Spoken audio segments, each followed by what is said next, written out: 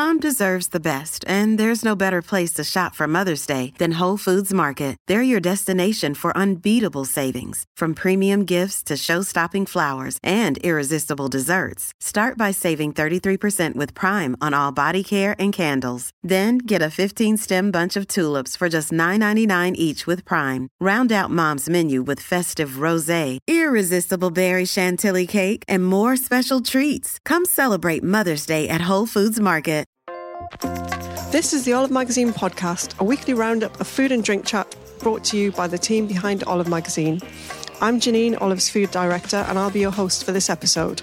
Coming up, web editor Alex chats to ed assistant Ellie about indoor street food markets across the world and the joy of discovering the food scene in lesser-known places. But first, Christmas is coming up fast, so I caught up with our cookery writer Adam to talk turkey. What to buy, how to cook it, and some top tips to get the juiciest meat ever.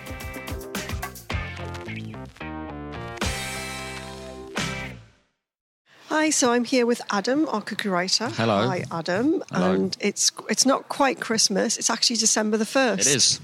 Merry Christmas. Yeah. Merry Christmas, everyone out there. We're racing towards Christmas. Yeah.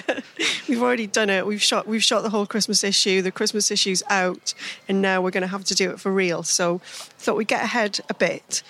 And talk about turkeys, because obviously people are thinking about what to buy now, what to go for, thinking about ordering their turkey. So we thought this week we'll just get ahead a bit and talk about that. So you wrote a really nice feature in the Christmas issue, which is a lowdown all about turkey.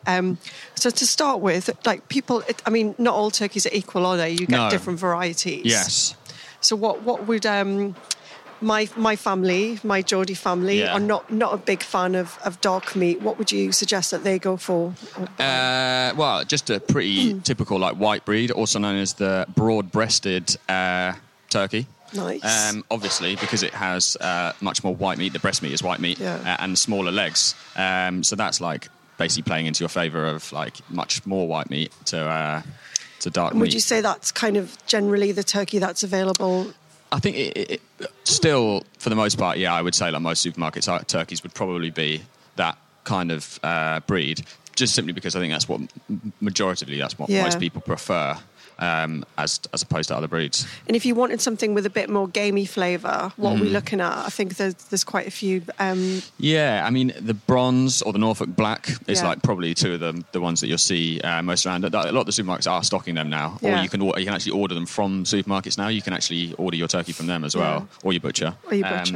And they're usually hung, like game birds or beef, obviously. So the flavour develops a bit more. Because let's face it, turkey is not it's a carrier for everything else, really, isn't it? The standard white turkey meat is pretty bland. Yeah. So these guys, the Norfolk black and the bronze, they're basically hung, so the meat develops much more flavour. Yeah. You get more of a kind of gamey... You get that gamey sort of flavour, and there's a ratio of dark meat to white meat is higher as well, because they're sort of for their breed. I think you have to watch out for those guys as well, because a lot of them are sold with specific cooking times, because you cook them in a slightly different way. But good suppliers like Kelly Bronze, people like that, I know that they do supply all of the timings in with the turkey. So just something to keep an eye out. Yeah, they do cook differently because of the obviously not having huge breasts. And, So when you're buying your turkey, it's easy to go out and just buy stupidly big one. What are we looking at in terms of is there an easy way to sort of say you need this much meat for this many people? Well, actually, if you go to my turkey lowdown in the magazine, there's actually a handy little infographic. Oh, nice. That the lovely art people have made for me. As I was about 4 to 6, But 4 to 6 people is 3 to 4 kilos. Yeah. I could go all the way through it, but 6 to 10, 5, and that's taking into account a bit of leftover. You don't want to be cutting fine on Christmas.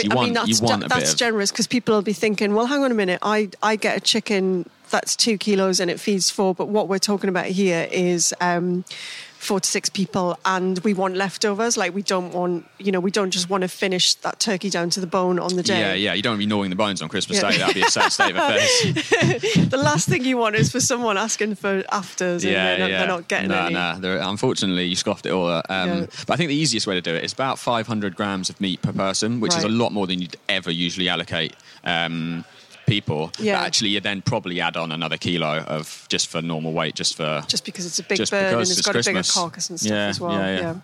And let's talk about some other cuts, because I did a recipe inside the mag for for a stuffed turkey breast, and it doesn't sound big, but it was pretty big. I think that turkey was prehistoric.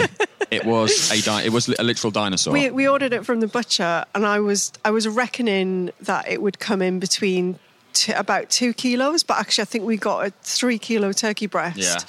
The beauty of that is obviously, for carving, there's no fuss. Yeah, no fiddling about. There's absolutely no waste because you don't have any bones or anything. You just cut straight through it. And for fans of of white meat, I mean, it's perfect. Oh, it's ideal. And it cuts down the cooking time to about 2 hours. Yeah. Because you're literally just cooking solid meat. Yeah. And there's a lovely bacon lattice on it as well, which makes it look, flavour packed and juicy because bacon fat, yes. Yeah. And it looks really, really, really nice. Yeah, and you just literally basically make a pocket in it and then stuff it with a really highly flavoured stuffing as well. So that is, for me, that's kind of quite a genius move. And we've only got 3 people for the first time ever. Really small amount for Christmas Day, so I'm going to do something like that. There'll be loads of leftovers, but no one's going to worry about that. And then I think the other cut that people often get in, again, these appear in supermarkets, is turkey crown. Yeah. Which is both breasts, but left on the bone. Yeah. That's how you would normally have it, and they've taken off the legs and the wings. Yeah. It's literally just wing and legless. Yeah. So the beauty of that one is, again, it cooks quickly. You can control the cooking a bit more, as in you don't have to wait for the legs to cook and overcook the breast. Yeah. And also because you've got a bit of bone there, the juices that are coming out, you get a little bit more flavour for your sort of gravy at the end of it. So, for me, cooking on the bone always keeps the bird moister as well, because the bones heat up and cook the bird, push heat through inside and gently push it through, as opposed to more severe roasting on the outside where you get crispness. That on the inside just pushes the heat up nice and gently through the meat, so you get. But let's talk about keeping it moist, because there's something else that you did in the previous issue and in this one, I think, which is brining. Yeah.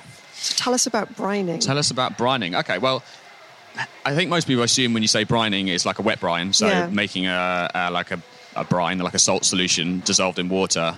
But obviously with a turkey, you could do that, but I think you'd have to need a pretty big bucket. Scrub. Yeah, you'd have to either scrub your bathtub really well, or get I've a real big. I've never thought about doing it in the bath. I just wouldn't advise it on any level. I wouldn't.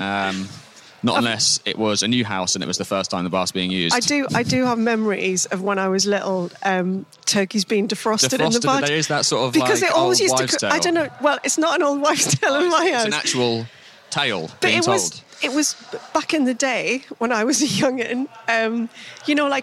Buying a turkey frozen was kind of normal. It was around Absolutely. where I came from. But it was, I do often remember thinking, why is a turkey in the bath? And it's because it's such a huge bird that you really have to give it a couple of days of defrosting. If it was defrosting in the fridge, would take at least 2 days. I'd say 2 days. Yeah, so that's. Yeah. But anyway, that's. But it's usually maybe at 6 o'clock on Christmas morning, oh my God, we haven't defrosted the turkey. Let's run it a hot bath. Let's give it a bath. Do that. Don't do that. That is a nightmare, health and safety wise. But back to brining. Okay, so you're not doing it in the bath, and you're not doing it in a big bucket because, frankly, it is a pain. Yeah. But there's another thing called dry brining. Dry brining, which I've done, I think, in the November issue of maybe the magazine, where I did a chicken. Yeah. Basically, just scale it up.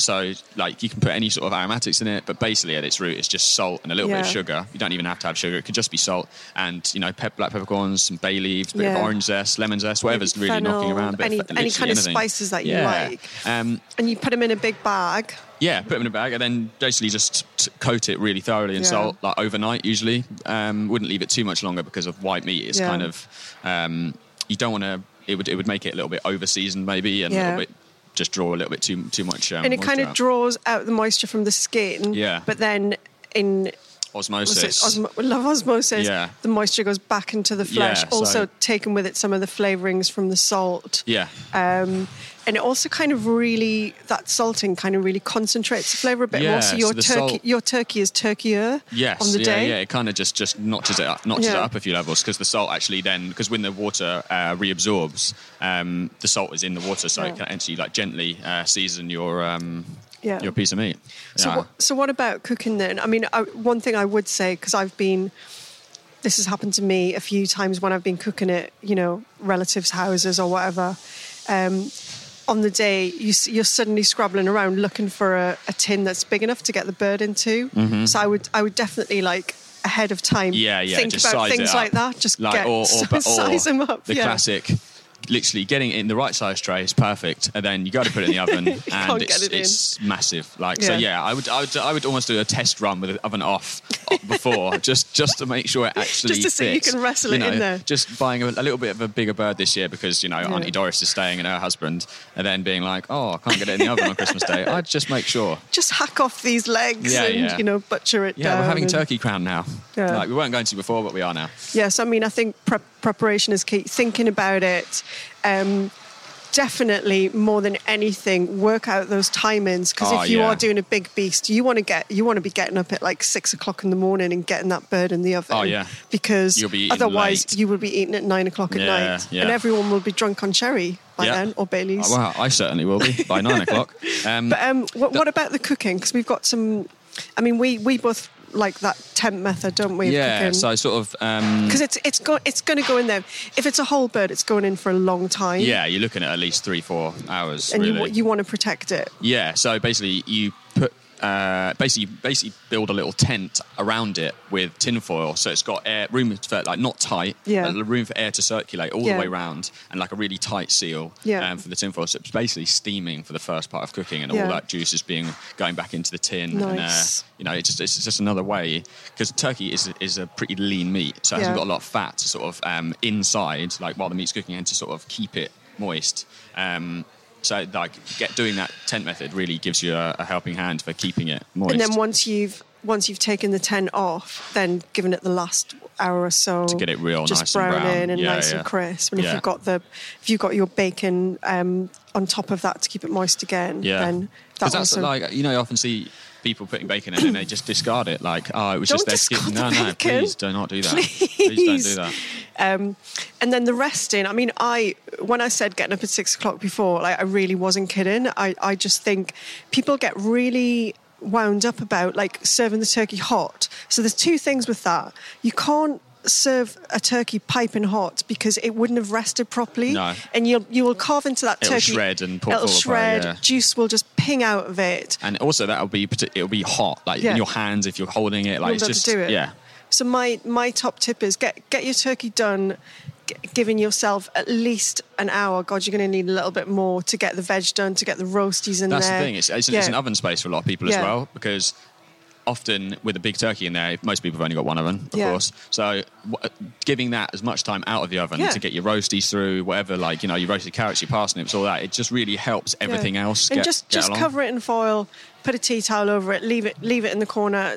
It'll sit happily. It will sit happily for an hour. It'll sit happily for longer than that. Hour and a half, yeah. And then what I do is I'll take off the breasts whole, slice them, sort of joint the legs, put that all on a tray and keep it covered, and then just have your gravy absolutely piping hot. Have everything else piping hot. No one will question as long as it's not fridge cold. That turkey's going to be fine, and it's going to be lovely and juicy and rested as well. So I think that's another really important key thing. We've also got a recipe which I think is a great idea for just making some butters to put under the skin, because that's just a little bit of prep that you can do the day before. So what have you got here? I really like this one. You've mixed butter with chopped onion, bacon, thyme, Worcester sauce, so that's going to give it a massive umami savoury bomb. Yeah. So it's just like a little bacon butter. Just whip it all up together with the. So you basically crisp up your onion and your bacon, and then let it go completely cold so the fat solidifies. Then you just stir that or whip that through butter with the thyme and Worcestershire sauce and stuff. Cool. And then just pry away the skin. Yeah. And whack it under there. It's quite good fun actually doing that bit with the skin. I quite like doing that. Yeah. Or get the kids involved. It's quite satisfying. Kids can be a bit brutal though, so maybe don't get them involved in this. Yeah. Little pokey fingers. Yeah. And I did a herb butter, so just parsley, tarragon, chives. Lovely. And a few other bits. And also a Christmas butter for those that are getting fully into the spirit. The dried cranberries. Dried cranberries, orange, nice, brandy, bit of mixed spice. I like the sound of that. Yeah.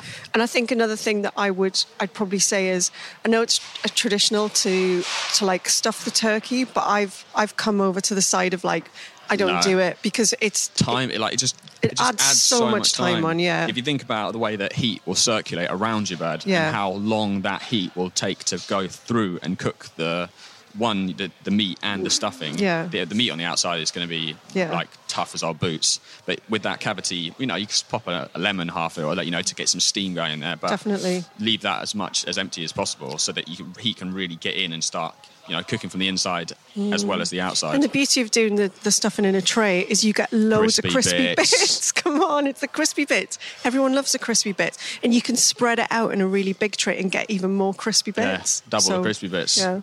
Well, thanks for coming to talk to us. That was really good. Loads of tips there. Yeah. We have so many Christmas recipes online at the minute as well. So if you want to get more inspiration, head to olivemagazine.com. Also, just buy the magazine because it's a really, really great one. We literally couldn't be prouder of this one. It's amazing. It's a bumper Christmas issue as well. So, check it out. In there.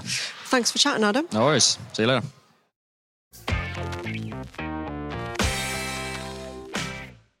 Now let's hear Alex and Ellie swapping their favourite street food market stories. Hi, it's Alex here, and I'm talking to Ellie. Hello. Hello. And I don't know about you listeners, but whenever the Olive team lands in a new city, we usually head straight for the nearest food market, sometimes even before checking into our hotel, don't we? Pretty much.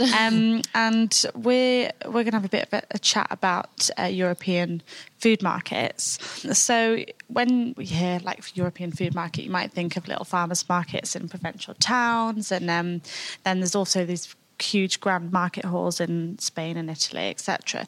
But in the winter months, however, this can be something that we like the idea of, but in reality, it's freezing outside, most probably raining, and then there's cars and people getting in the way. It's usually quite dark as well, so it's not actually the best experience. Practical. Yeah. So there is a solution that we found, and there's a real trend in the past few years, particularly, of indoor food markets opening up and revamping.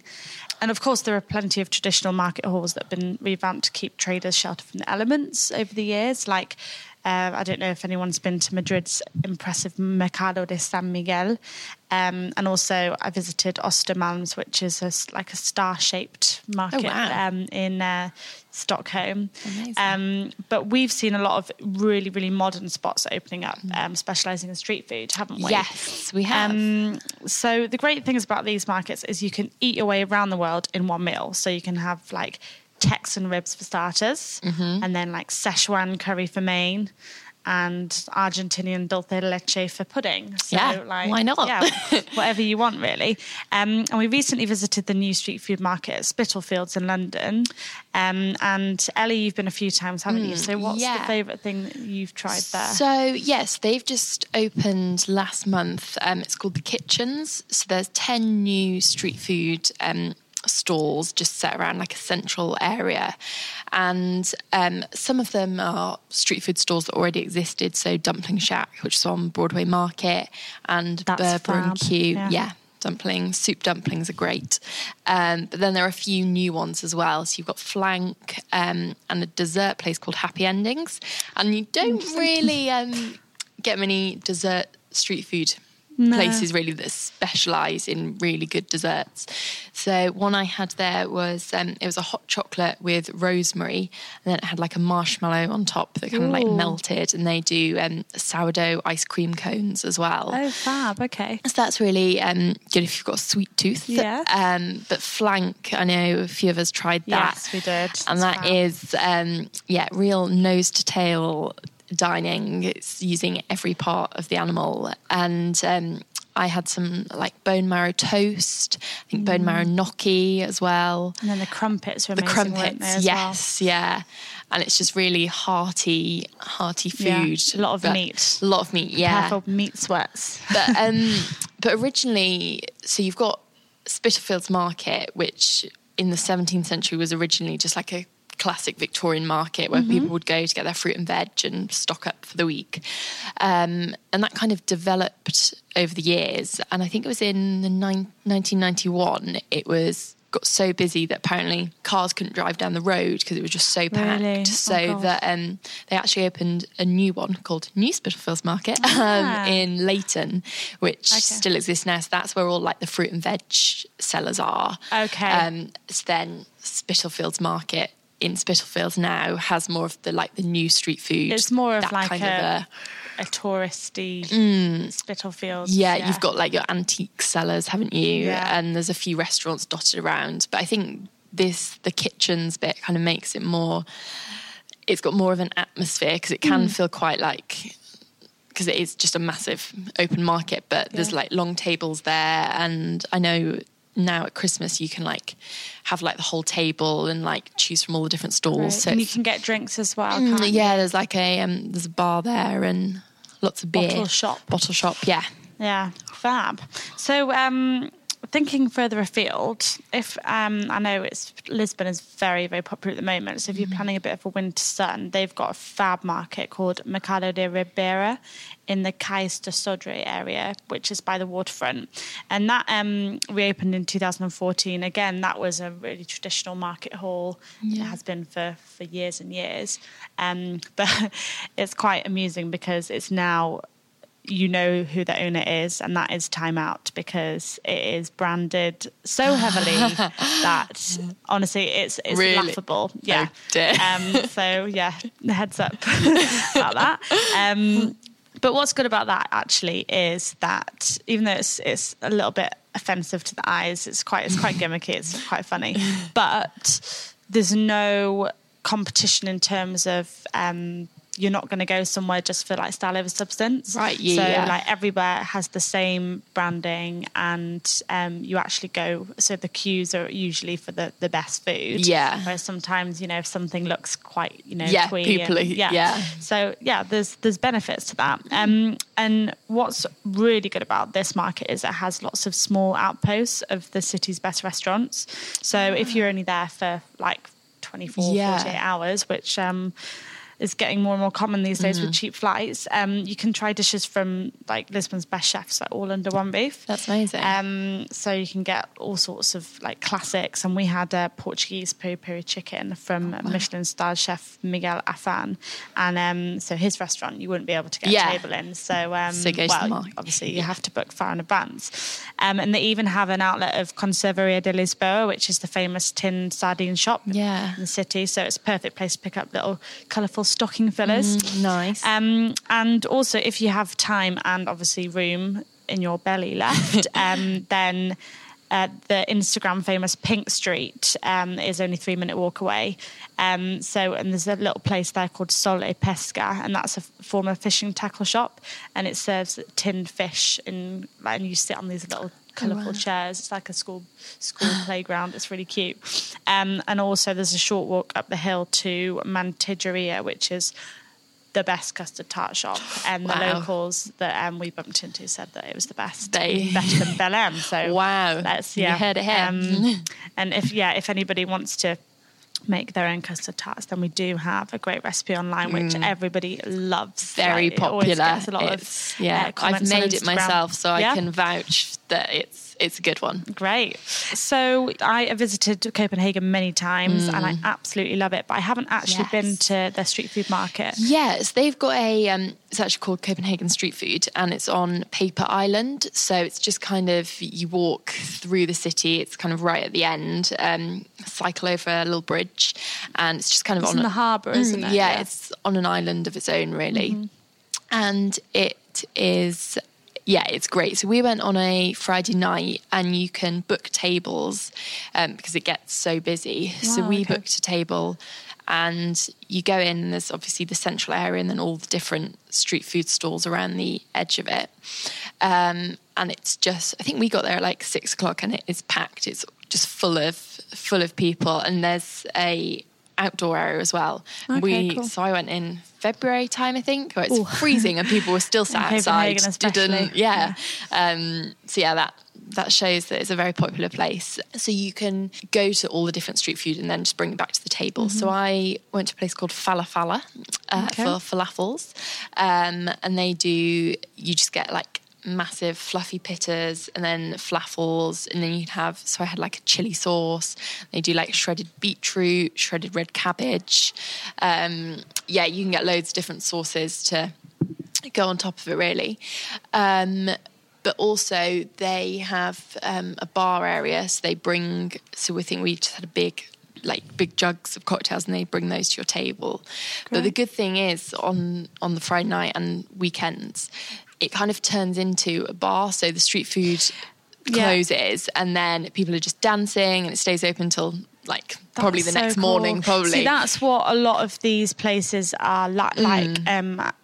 I was just thinking then about it's quite reminiscent of places in London like Street Feast and Dinerama. Yeah. And it's this new kind of indoor market that is almost like a bar, and then they have lots of there's a place called The Prince which has just opened in London, and it's almost got that kind of vibe because it's a bar and then it's got little street food outposts, so it's like a hall but it turns into a bar. It turns into a bar in the evening. And yes, that's really fun, and you could easily spend all evening there, and it's just like, and why not, because you get to eat so much like different food. It's not like you're staying in one restaurant.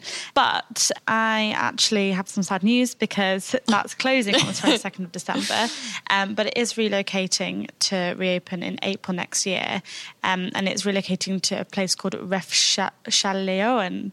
I think it's pronounced like that, and that's a much bigger space and they're going to do a lot more with it, because obviously it's got a lot of potential. Definitely. And with Copenhagen becoming more and more popular, but it's just down the harbour. Get to Paper Island while you can if you want to go to that spot. So we've covered quite a few capital cities so far with these street food markets. But what's great about this movement is that it's actually happening all over in like lesser known cities in Europe as well. So for example, you can head across the bridge from Copenhagen to Sweden's third city, Malmo. Oh yes, which is fab. So you just go across the bridge. You can get the train over, and a short walk from the city's central station is a place called Malmö Saluhall, and that houses producers, bakers, and like restaurant outposts as well. And you can get a cinnamon bun and sourdough bread from, it's called St. Jacob's Stellungsbageri. And then also indulge on pizza from this place called Hedvigsgall, which is at the rear left corner. And that's fab because they're really, really innovative pizzas, and they're made with organic flour and then topped with like locally foraged ingredients. Yeah, so I think I saw a photo of that. Yeah, it's like hyper local. So you don't just have like cheese from Sweden. You have Skåne, which is the region, southwest Sweden. So you have cheese from there, like brown butter, Savoy cabbage, like all types of like garden kale, and then they actually go into the hedgerow and forage as well. Wow. Yeah, so it's like these smaller cities are actually great for like hubs, and also opening up areas that might have been a bit, barren in the past. And for example, in Malmo, this place isn't really. It's kind of on the periphery of the historic centre, so people won't necessarily go there. And you said the same with a place in Rotterdam, didn't you? So I went to Utrecht and Rotterdam and Amsterdam. And so... All in Holland, just for those. All in Holland, yeah. So Amsterdam actually has a food market of itself called Foodhallen, but Rotterdam market is called, it's called the Phoenix Food Factory. And yes, I remember. Yeah, it's... past the port, so you go to the port and then it's quite a walk, so it's over a bridge and it's right at the end, and similar to the Copenhagen one, it's just on this little island, and from the outside it does look a bit run down. It's just kind of outside there's loads of sofas, it's like shabby chic, and but there's so much variety in there, and that is the place where we did spend the day there, because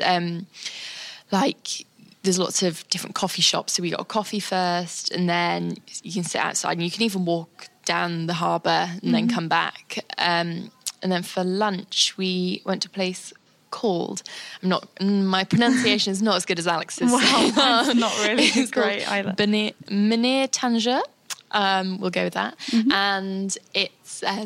so you get a wooden board, and you get 2 massive pita breads, and then you get little bowls and you choose which dips you want. So we had like a baba ganoush, tzatziki, they have every type of hummus, and then bowls of olives, and you can actually, they have loads of spices that you can buy and take home and just choose what you want. Oh, great. And that was really lovely. And yeah, and there's a big, in that one as well, actually, you've got a kind of separate to it, there's a massive bar area where they have about 30 different beers on tap, and then a bottle shop as well. Okay. And I'm not a massive beer fan, and they found me one I liked, so that's always good. That's the idea, isn't it? And then the classic Dutch stroopwafel. Oh, yes. They so you can watch them making them from a place called Stroop, and we had a rosemary and salted caramel one, and then a caramel and frozen banana, which might sound a bit weird, but it's really good. So you've got the hot caramel and then the like cold banana, and they were really great. Yeah. Recommend them. Great. So yeah, that's somewhere to head in. That's probably, I'd say, Holland's second city. But then there's also the like smaller cities, like smaller than that. So Ellie and I both visited Utrecht recently, which is in Holland, and it just makes a lovely change to dodge the tourists in Amsterdam, for example. Yeah. And because it's Holland's main university in Utrecht, a lot of young creative people stay in the city and set up independent businesses. Yeah. So it's like packed with cafes, boutiques, shops and restaurants. And my favourite place that I recommended to you as well, wasn't it? Tallard 9. Yes. Which is a really buzzy coffee bar that overlooks the canal, and then it morphs into a wine bar in the evenings. Yeah.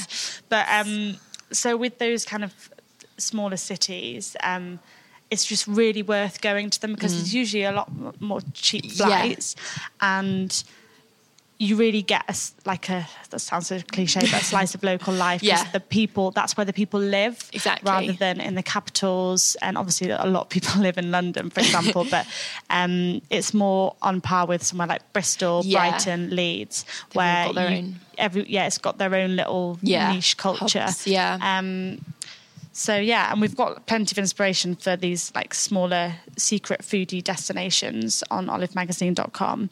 And if you want to hear more about Europe's indoor food halls, then we've got a list in the Christmas issue. So we do pick up a copy. So yeah, nice to speak to you. Thanks, Ellie. Thank you. Thanks for listening to the Olive Magazine podcast. If you like this episode, please don't forget to go review and rate us on iTunes. For more information on things in this episode, head to our website, olivemagazine.com. You can pick up a copy of our packed bumper Christmas issue now from newsagents, or download the app version. Bye for now, and we'll be back next week with even more food and drink chat.